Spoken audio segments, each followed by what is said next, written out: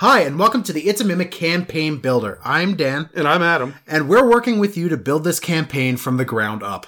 We know that every table is different, and so is every Dungeon Master, so please, take what you want from each of these episodes and use, adapt, or throw away whatever you need to in order to make things work for your campaign. We don't know who our party's going to be yet, and we certainly don't know yours.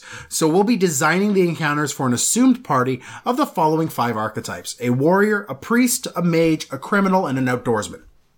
They will be slowly leveling up as we go, but for now we're at level 1, and we're hitting the road for the first time. Keep in mind that the first large chunk of episodes will be easy to adapt for any party between levels 1 and 5. But before we get any further, let's get to building.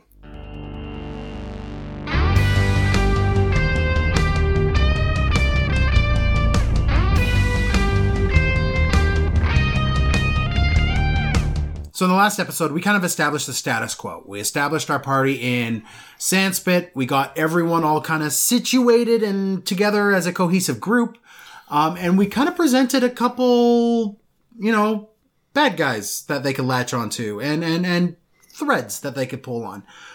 But most importantly, we gave them their first mission. The other thing that we did was we discussed and we told them up front, it's not a surprise. They know that the setting, the path that they have to take has been washed out. There's some real danger and some what are you doing? Trying to sit forward. Okay. The other thing that we did was we set up ahead of time that the setting that they'll be heading into, while it is relatively familiar, it has now changed. And so they've gone through a little bit of exploration and a skill challenge at the end of the last session to find out where they need to go and how to get there. How successful they are will be based upon their roles, but we have a general idea laid out, and that is the fact that they're traveling through the desert and the road has been washed away by sandstorms. And because of that, we now know that our party is coming off of the beaten trail and is going to encounter some random shit out on the road. Now again, we're not talking about standard encounters. We're going to focus on dynamic encounters. You will have a random encounter table out there of just shit that exists in your location around the area. There's one in the back of the DMG, is it, that has a bunch of encounter tables for a desert? Yep. There's the idea of getting up and leaving the guild house right at the very beginning of the session, going out into the wilderness. This is standard D&D. You don't need to hear us go off about it at length. What we're going to do is focus on what we consider to be not quite as random encounters, because we put the thought and the time into this so that when they're rolling dice to see when or what random encounter they're going to run into, these encounters will happen. Yeah. They're rolling dice to see when they will happen, or maybe what the environment will be doing around them. So these are dynamic encounters, so they're more than just your standard, and you will have other encounters to put in before, after, or in between these ones. And of course, like I said in the intro, if you don't like one of these, feel free to leave it out. Yeah. But these are the ones that we chose, and we'll explain why as we go through them. I just want to say before we get going, though, that we enjoy random encounters, and random encounters exist so that players get a feeling of a world that's random and chaotic and lived in. Yeah. It's dangerous because the world needs to be dangerous. When you are going out of the protected zone, and that's the thing that I really want to hit with this, cities and establishment and civilization are protected lands. We deal with a lot of savage lands out there, and I love the idea in D&D of there being savage lands right outside your door. Yeah, outside the walls. And that's why we have these walls surrounding this city. Yeah, the doors in Sandspit are always closed. You have to get them opened to leave. And I think they're made of like limestone. Like they're heavy, thick doors. On like chains that pull up. So it's kind of like a drawbridge, but there's no moat because of course there's not, you're in a desert. But there's just something big and heavy and really, I mean, it's an obstruction in every way, shape, and form. Yes, and so this is what we tried to establish in the previous episode, and what you're going to establish again at the beginning of this one is, and I guess this is the first time that we get to say it, you should start every session asking your players what happened last session. Yeah. Start off everyone with those questions. Every single time you get together, what happened last session? And make your players answer that question. This gives you an opportunity as a DM to sit back and take some notes as well, kind of get your mind ready and centered and focused on what is going to happen next. It's not only your warm-up and your breath of fresh air, it's also going to tell you what they latched onto, what they didn't latch onto, and what they misunderstood. And so you will be able to reiterate some information or let them just go with their misinformation, depending on how important it may be. Yeah, there's always the great DM tool of the, yeah, sure, that's what it was. Okay, then. Or my favorite, was it? Yeah, right? So adding that little interaction as well makes you and your players end up on the same page right at the beginning. Because you're going to, again, start off probably with a little bit of a narrative. Yeah. Right? Most D&D sessions start off with a narrative and not just roll initiative. So you're going to, I mean, sometimes they do. Sometimes they do, and those are good sessions too. Yeah, but a lot of it is, okay, so it's the next morning, and here we are. You guys are getting prepared to go. What would you like to do?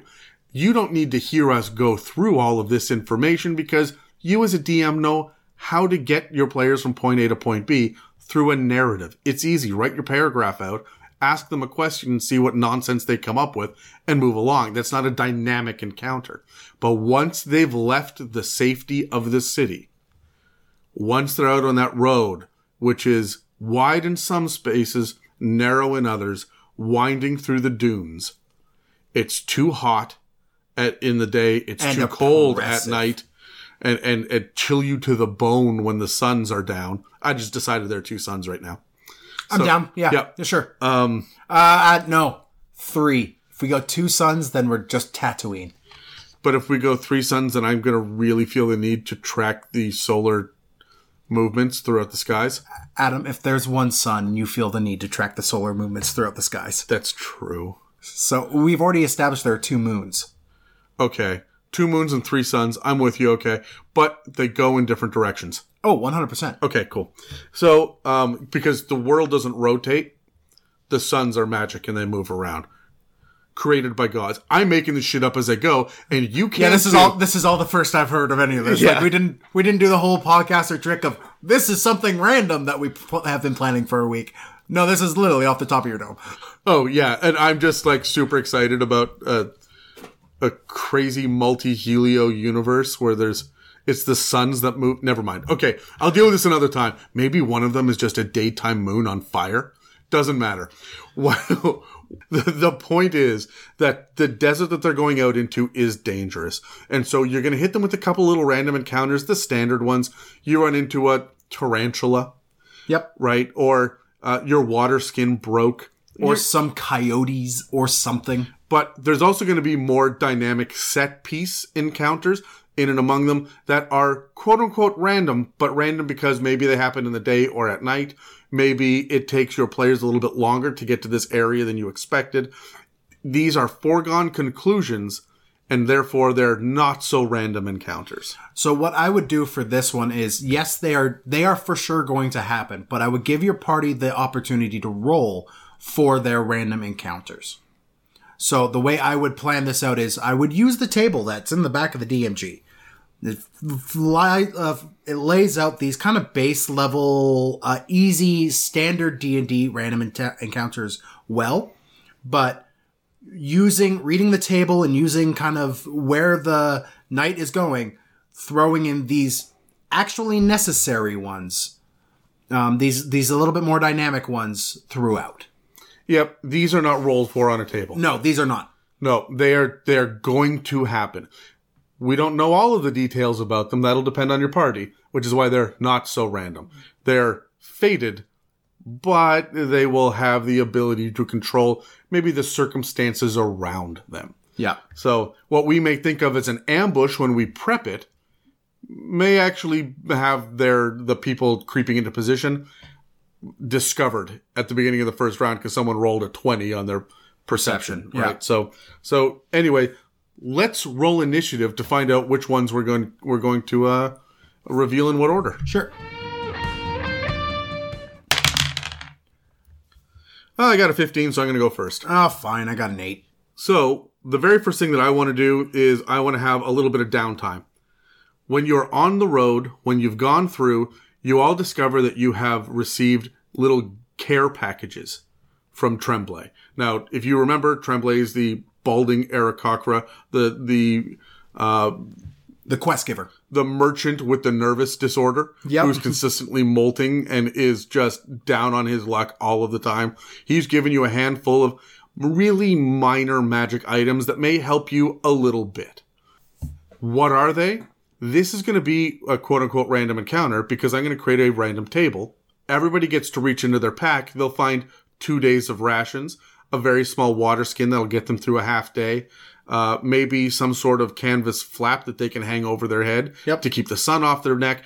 These are just fun little items that who knows how they're going to use a canvas flap in the future, but they're also going to get one of these items and they can roll for it on a table and see what has Tremblay given them. Again, this endears them to their patron.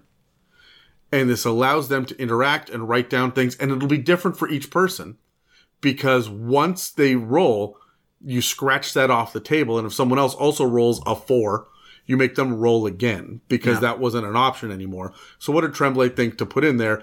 And then they're going to sit there and go, okay, why does a beetle whose eyes glow red whenever the sun goes down, why is that important? It doesn't cast light.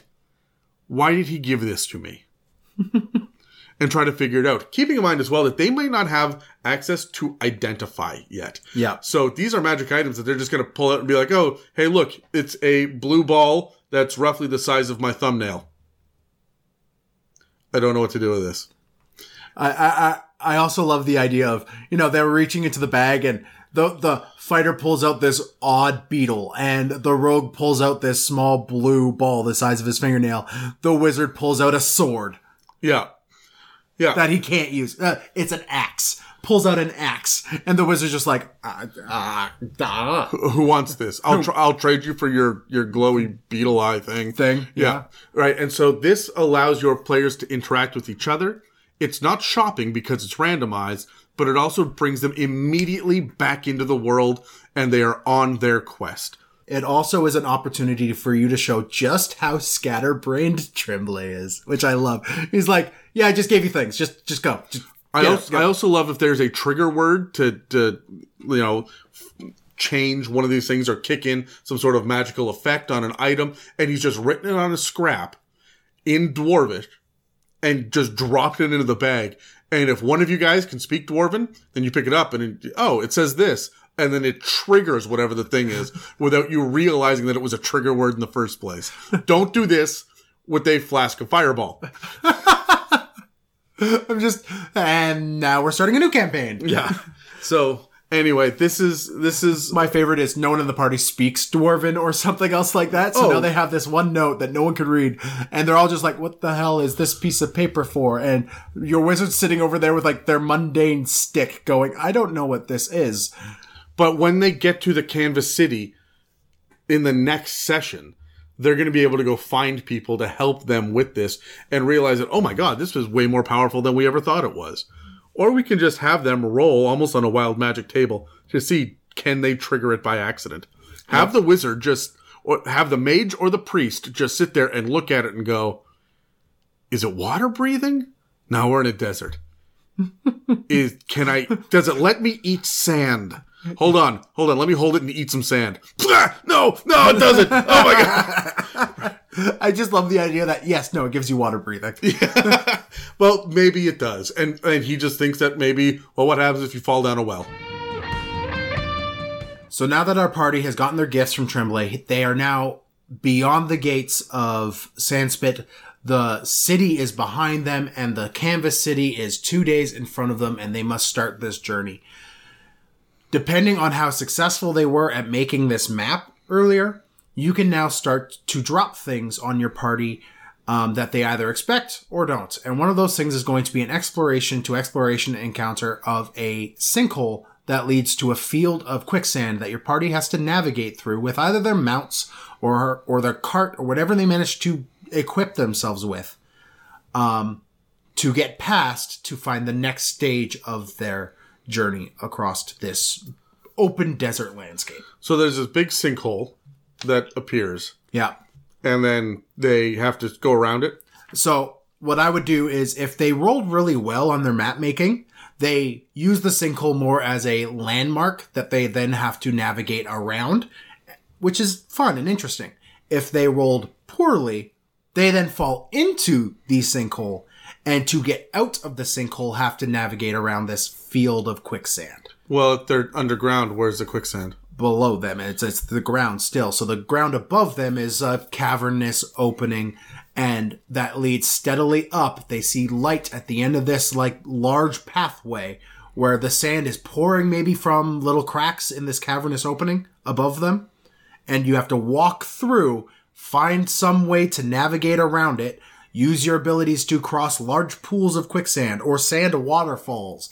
Fun, interesting things that gets them really paints a picture of what this landscape is like in their mind. The thing that I like about this is that we're starting right from the beginning. This is like their first real quote-unquote random encounter. The first thing that they're running across is a fantastical set piece. Mm-hmm. The other thing that we're dropping in here is the very first time that we are going down in the desert. And there are two more big times that's coming that we know of. One is the Jingling City, which we outlined in the settings episode. Yeah. And then the other one, of course, is the big sinkhole. Yeah. That is going to change everything in the world. You're kind of laying down some groundwork for expectations for your players.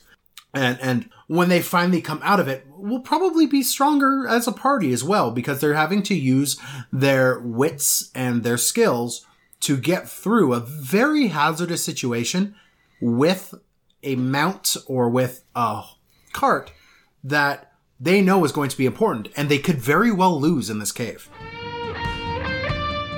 It's been too long since we fought anything. Every party wants to fight. And so we are going to get into a quote-unquote random encounter. There are bandit mages that are out there. These are not just your dinky little guys with swords, short swords and knives that are coming out that want to just, give me your all your copper pieces. No, these are bandit mages. Sand wizards. Sand wizards. No, I think they're water wizards. And I think that they have access to cold and water spells. And one of those things is going to be Ray of Frost in wands. And they're going to come out and they're going to have, chill touch as well, because they're going to have some necromancy to them. Mm-hmm. And they're going to be able to live out in the desert because they can create water. Oh, okay. Yeah, that's cool. I like that. All right. They're able to handle the heat because they can create ice and cold. Right? And so they're going to pretty much pop out of nowhere. Wearing parkas. Potentially. Have them be, that's good and weird, right? Yeah. Heavy furs. Their breath is cold. And you can see the steam coming from their mouths every time they speak. Make them all tritons. I wouldn't quite go that far. Make one of them a triton. Sure. Yeah, go nuts, right? Yeah. Because they're able to, again, I want to get into a bit of the weird here, but these bandit mages are going to attack the party. They're not going to have many hit points. They're going to have wands. The wands are all going to have one charge on them, right? Because these are low-level mages. If they were high-level mages, they would be over at the lighthouse that we've established over on the coast. But these are kind of disgraced ex-apprentices that have fled into the desert and they're subsiding off of their own magical powers. Yep. And the fact that they are taking resources from travelers. And maybe they're the reason why there was a sinkhole. Maybe somehow they're the reason that they washed the road out. Yep. So they're behind this all somehow. And this is going to be a little group that you fight and you're going to win. But this is a combat to combat, because halfway through this encounter, their previous victims are going to rise from the dead. And you will see a couple of carts half buried in the sand and then skeletons rising up. And there will be way too many skeletons. But they're also going to be fighting the mages. And it's going to be the enemy of my enemy is my friend. And now you have to make the choice. Do you fight the skeletons who are trying to kill everybody? Or do you fight the mages and maybe appease the skeletons? Who knows? Or do you fight both? And it's kind of this weird battle royale here. Yeah. Now, one of the things that I would make certain to do before I do any of this, as I'm building this encounter, as I'm prepping my session, I'm giving my players healing, because combat to combat will drain hit points, and we're talking level 1 party. Mm-hmm. Your mage has 6 hit points. If they're lucky. Well, you come with the standard 6 for level 1. Your D6 is maximized for level 1. So your mage is really squishy unless they've got some sort of constitution modifier in there, which, I mean, your sorcerer might, but your wizard probably doesn't. Probably doesn't, yeah. No. So we've got some squishy players on the table. You need to be able to heal them up or to boost their AC. Hopefully the mage has mage armor, or we can get some cure wounds or healing word or something going out there. Well, you're going to have our party here. We have a priest character who's there to kind of help heal. The outdoorsman might have some capability for that as well. Even your warrior or your criminal might have some latent ability to heal. This transition stage between the two kind of give a beat for your party to up their resources before they move forward into this. I would have the skeletons attacking the mages first. And that is their sign. Yeah, no, I'm down with that. Yeah, and that's the idea of, I mean, again, this is a combat encounter. It doesn't mean that they won't flee.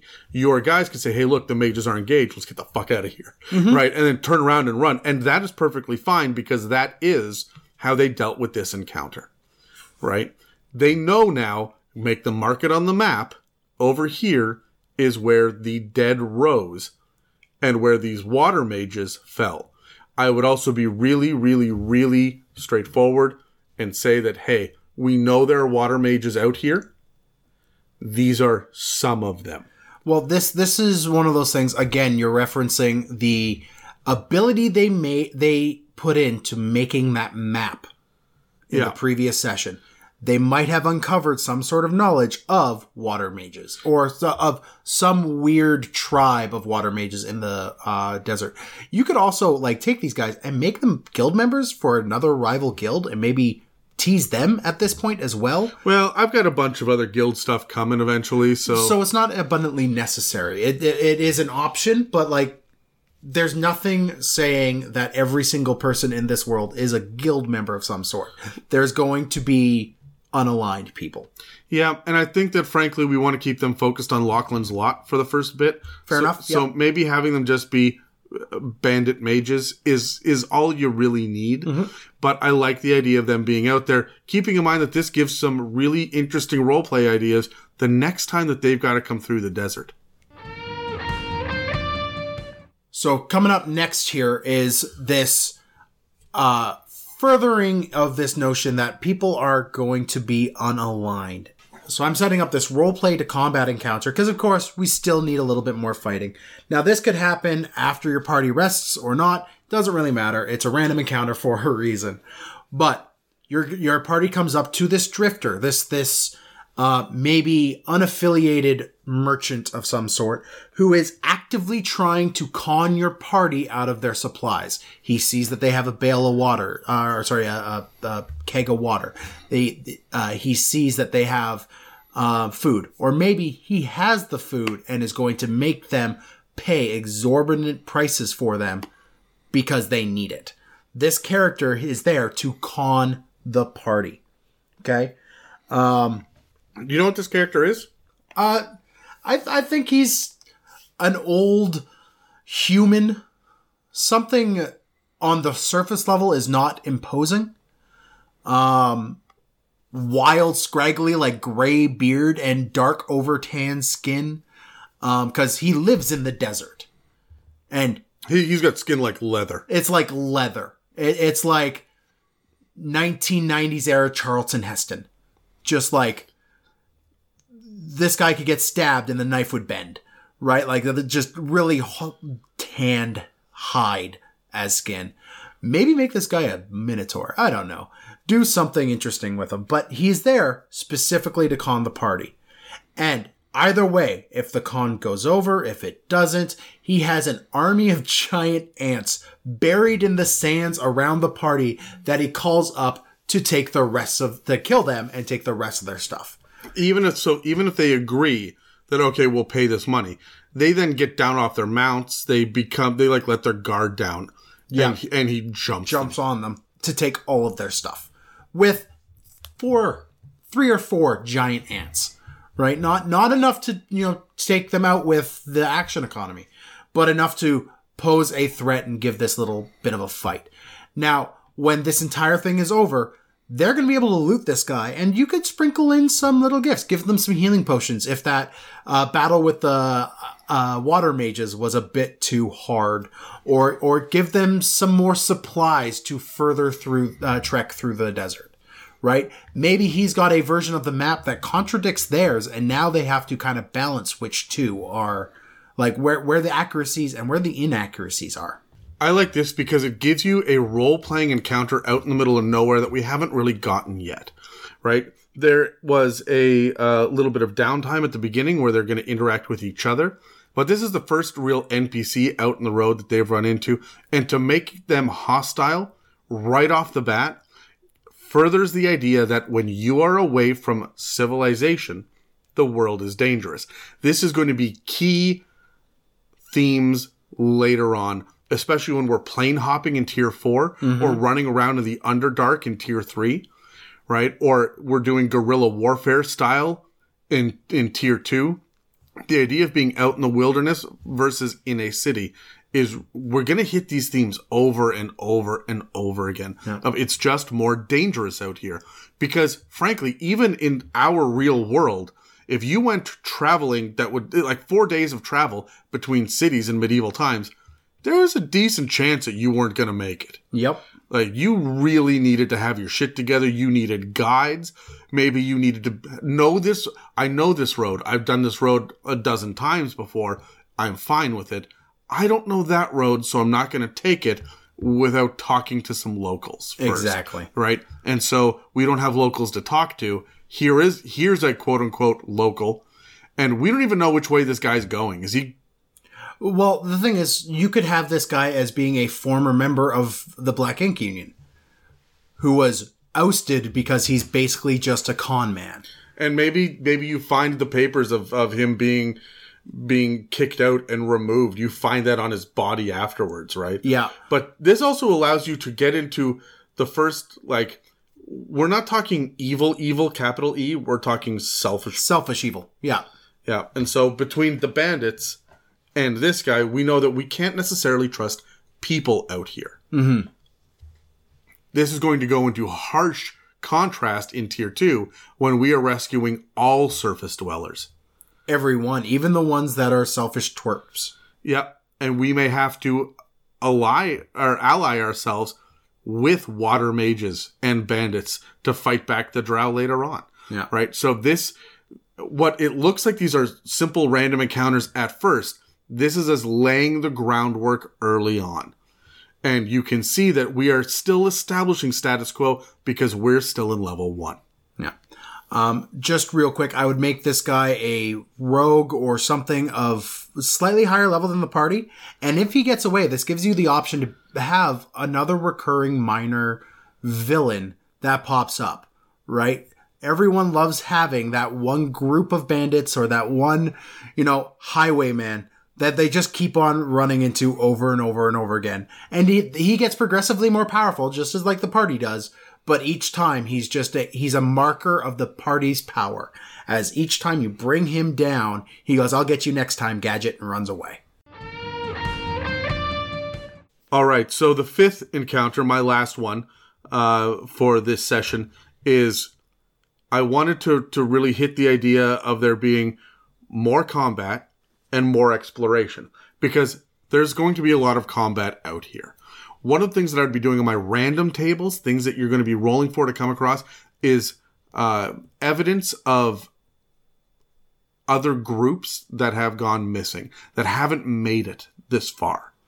That you will find an abandoned carriage here, or you'll find a horse skeleton there, right? Or just someone who's starved to death and is half mummified, sticking out of the sands. So I want you to find now signs of a new, fresh struggle. And what happened is maybe the blood is still fresh in the sand. and there are tracks that are dragging something away. You don't even know what this is, but when you go to investigate it, you come across a beast. And not just a beast with a nest. My initial thought is a griffin. That's way too high powered for level 1. Oh, yeah. But have the griffin fly away. And now you have to go in, and there are eggs. Do you take the eggs? Do you have to fight baby griffins as they hatch? Oh, that'd be fun. Right? So I would homebrew down griffin stats down to like CR half and maybe hatch 3 of them. The fun thing with this is, and I'm curious, is this where you would find the remains of the previous party? Not Tremblay's previous party. Tremblay's previous party is ? Missing, nobody knows. Oh, okay. All right. And it wasn't this close to home. It was out in the world. Okay. So I wouldn't have that too close to home, but I would definitely find the remains of other adventuring parties. And you may be able to find things like leather belts that couldn't be eaten, or maybe there's one steel boot. Just shiny things that the griffin has picked up. Mm-hmm. Something out there to give the idea of wilderness out here as well. And there are no real cliffs for the griffin. It's weird that it's out here like this, but it's also warm enough that the eggs will hatch. Yep. And you guys know, maybe your outdoorsman or even your warrior for some reason may know that they come back and they nest overnight. You need to get out of here by the time the sun goes down. The other thing that I would add in here is I love the idea of getting hunted by a griffin. So if you steal the eggs, guess what? It will come back for you, right? I love the idea of stealing the eggs, but now you're doing a little bit of a stealth as well. So you explore, and you've got this combat against a couple of baby griffins, but there's a couple of eggs that haven't hatched yet. What do you do with this? Do you just smash the eggs and move on at the end? What do you do with this questionable loot? What happens if it hatches on the road tomorrow? Yep. And so this is something. The other thing that we haven't really talked about is the fact that there have been a couple of nights that have gone by as well. Yep. You've had to bunker down. So there are other random encounters. Maybe this session 2 that we're talking about is a couple of sessions long just to be able to get there. As we're littering, little signs of civilization around but like overtaken civilization. So the half-buried carts or the old carcasses and like signs of more savage encounters in the area. The one thing I would do is I would have some stuff buried by sand that your party stumbles across. And my next example here is actually going to be a combat to combat example of this, where your party comes over and stumbles into a large, dead, pack mule, or you're in the desert, a camel. Hell, maybe even another griffin. And it's been blown over by sand. So your party doesn't see it unless, you've got that one person with the extremely huge passive perception. Which you won't have at this level. You won't. At level 1, your maximum perception is going to be, you're going to struggle to get it. 15? No, it'll be 17 with your proficiency plus 5. Yeah, you could get up there with it. But I think you're min-maxing at that point, and so most people, it could be as low as 8, right? Yep. So I would put the difficulty to see it with a passive at about a 16, right? As a passive perception. And so it basically just looks like a little mound of sand. And as your party passes over it, they fall that, foot into this rotting carcass that is just overwhelmed underneath and within by a swarm of beetles. So now your party has to fight a swarm of beetles as they start climbing your pack animal. They start climbing your wizard. I love the idea too of the outdoorsman is probably in front. And it's probably going to be the one that sinks into this carcass and is waist deep in chest cavity, rotted chest cavity. Yeah. As a swarm is crawling over. This is nasty. And it's beautiful in its horrid nature. But it gets better because your party eventually will take out this swarm. Swarms are incredibly hard to deal with at low levels. So it's one swarm, right? But the difficulty of this combat to combat happens as you have unveiled this rotting, horrible smelling. Like, even have a bit of a constitution save if you were standing in the same square as it to not throw up. Have a couple carrion birds start to swirl overhead and then attack for their next meal. Like vultures. Like vultures, yeah. You'll have them dive bomb, and now your party not only has to deal with a swarm, which is hard to deal with swords and melee attack weapons, to a flock of vultures now, swooping down and attacking them. You can get into the player's handbook and find the Bloodhawks. Those are CR 1/8. They've got pack tactics and keen sight. Oh, those guys are great. Yeah, but they only do 1d4 plus 2 piercing damage. So this is something that is going to harass and harry the party quite a bit, but it's not necessarily going to be deadly. It's just going to be real bad after a swarm of beetles. Yeah. So you flow into that, and that gives this gives the world a sense that it's lived in, that actions have consequences, right? And will make your party a little bit more paranoid and have them be a little bit more aware of their surroundings as they're traveling. Do we have any final thoughts then on these not so random encounters for a level 1 party? Remember, you're peppering in amongst these things small little, like, single beat encounters. You find a bag that was left on the side and you loot it, grab it, move on. Stuff like that. You find an oasis. An oasis, or you make your way through a copse of cacti and you have to make your way through those, right?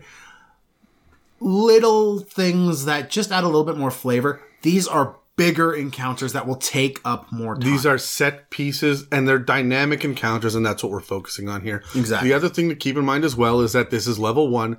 It is super freaking deadly. Yes.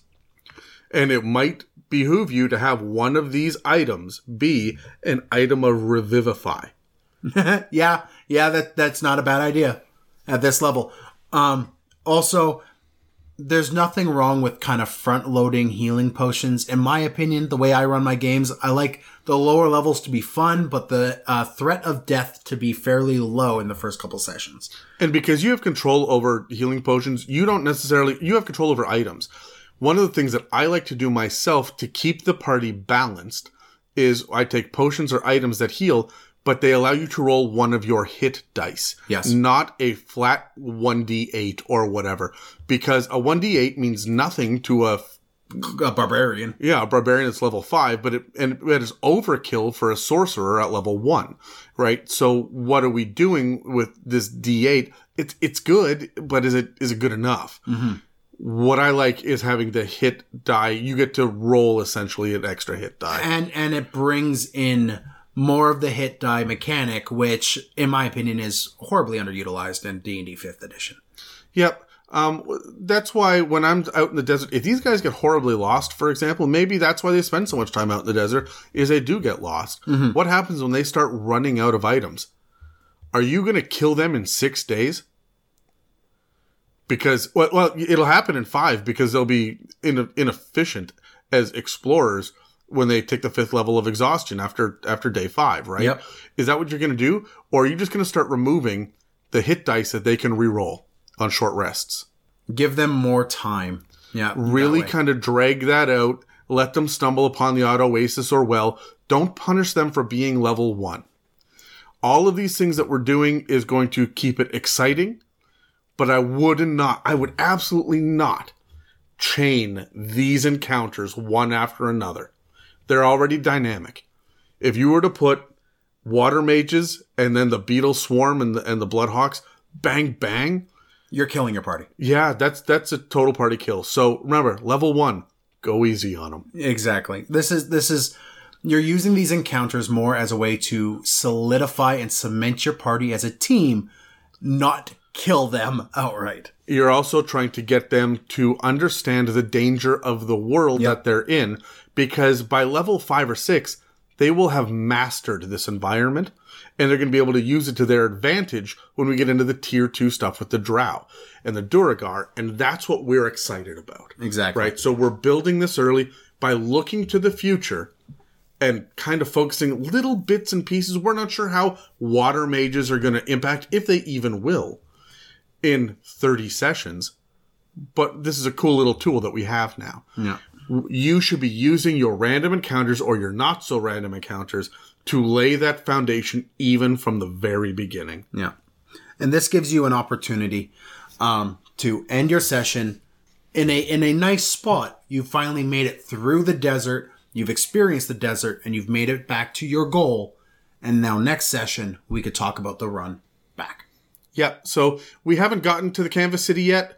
We're not going to spend any time in there. We've already spent a time exploring in the previous episode. We just explored Sandspit. Yeah. We're not going to explore the Canvas City. It's a collection of tents. There's not much you're going to be doing there. There may be one permanent structure that is a general store or a stable or something. But you're right. There's not much that's going to happen in there. These are people traveling they're moving through. You'll be able to gear up if you have enough money or if you've looted enough corpses. You can sell some stuff. But you're bartering. Yeah. You're trading. It's more of a trade outpost than anything else that can happen between sessions. And then you have to find this person who we don't even have an idea of who they are yet. No. Right? Well, we can figure that out next week. We just know that there's the potion merchant out here. And so, yeah, we'll figure it out next week. And your players will probably need to find this person as well. But we don't have to spend time in the Canvas City. It's more important getting to and from it. Exactly. And so that's how we're handling level 1 with our getting to on the road random encounters. And next week, we're going to be covering an escort mission. Yeah. Bringing this person back. There we go. We're out in the world and letting the players settle into their adventuring roles. Now, let's take a week and allow these weary travelers to rest before their first mission really kicks off. Hopefully, this will give us the chance to brainstorm and create some unique conflicts that will arise within our first escort mission. Tune in next week when we each offer up some ideas for encounters based on a low-level escort mission. Thanks for listening to this episode of the new It's a Mimic Campaign Builder series. You can find us at www.itsamimic.com and on iTunes, Spotify, and most podcast catchers. We're also available on Instagram, Facebook, Twitter, and more. And we would love to hear your thoughts on how you would use this episode in your homebrew campaigns. I'm Adam. And I'm Dan. And we'll be back with more prep work next week.